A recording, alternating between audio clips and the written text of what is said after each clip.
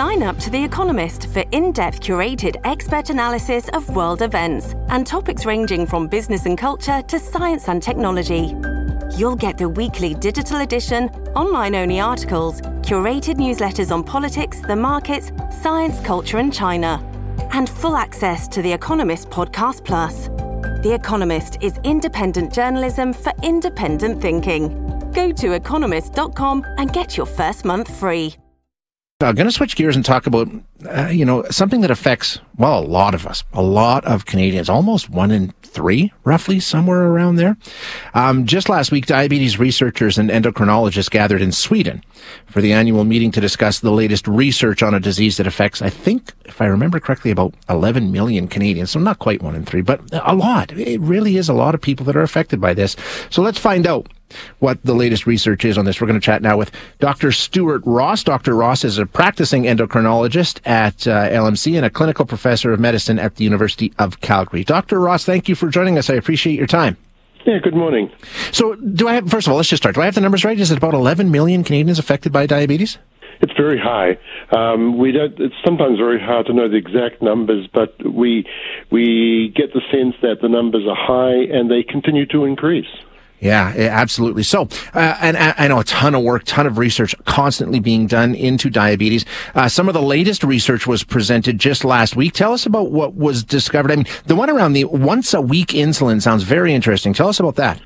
Certainly, the whole interesting concept now of diabetes has been a very big change probably in the last, 5, maybe 10 years, but more recently, and I use the word individuality. Instead of saying you have diabetes, you have treatment A and treatment B, and that is the end of the story, thankfully, we've moved away from that and said, what do you need as a person?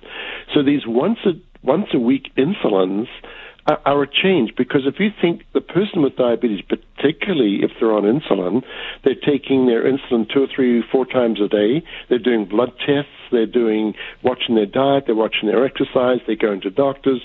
I mean, their life can be controlled by the diabetes instead of the other way around. So the concept now is to try and find ways to get the same good results but make it easier. And once-a-week insulin is exactly that. They basically are given once a week, and it's a long-acting insulin. It's one that acts in our own bodies. If we don't have diabetes, we still have insulin buzzing around very quietly all the time. And that's what this does. It just reproduces that and allows the body to say, okay, I've got a base. They still may require some fast-acting insulin to deal with food, but it makes it easier. And the other big thing is it's just as safe. One of our biggest concerns with insulin and with many of the tablets are what we call low blood sugar events, and those are dangerous. So we want to avoid them. Okay, so it's not like now you're just down to 1 shot a week and forget it. You're still going to be monitoring, and you still might need some interventions now and then. But by and large, it eliminates a lot of the, like you said, several times a day process. It does. Yes, gotcha. It does. And it can be designed to the person rather than the disease itself. Very interesting. Okay, the other one that I thought was very surprising was when we talk about type 2 diabetes, I think most of us assume that it's a certain age and a certain weight. Those are the 2 factors that cause type 2 diabetes, but maybe we're misunderstanding this, correct? Correct, because way back we used to call type 2 diabetes mature diabetes, and we called the young people with insulin juvenile. But you can get 80-year-olds having effectively juvenile diabetes, and you can get 15-year-olds getting so-called mature. So it's better to use our numeric number. Type 1 means I need insulin to live.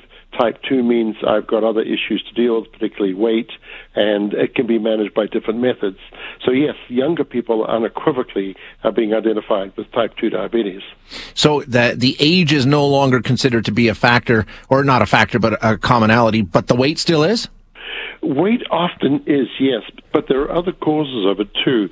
But weight is often associated with type 2 diabetes, and many people are often blamed because you're overweight, you have diabetes, right. And there's some truth in that. But the genes that control diabetes probably control weight as well. So sometimes there's a commonality, and it's much better for us to say, okay, there's a common problem here, and let's deal with it. And we have new treatments to do that, so the results are far better than just telling someone, go and lose weight and don't come back until you do. We can now offer them something far more substantial. I always wonder when we hear things like this, the latest research, we're talking about once-a-week insulin, how close is that to being something that you'll be doing in your practice? So, sometimes it's years down the road with some of these discoveries. Where are we on, say, once-a-week insulin? We're close. The first we use the basis of what we call clinical trials, and those clinical trials have to be completed and then approved by government agencies. It's a very good process to ensure that there's good treatment always offered to us.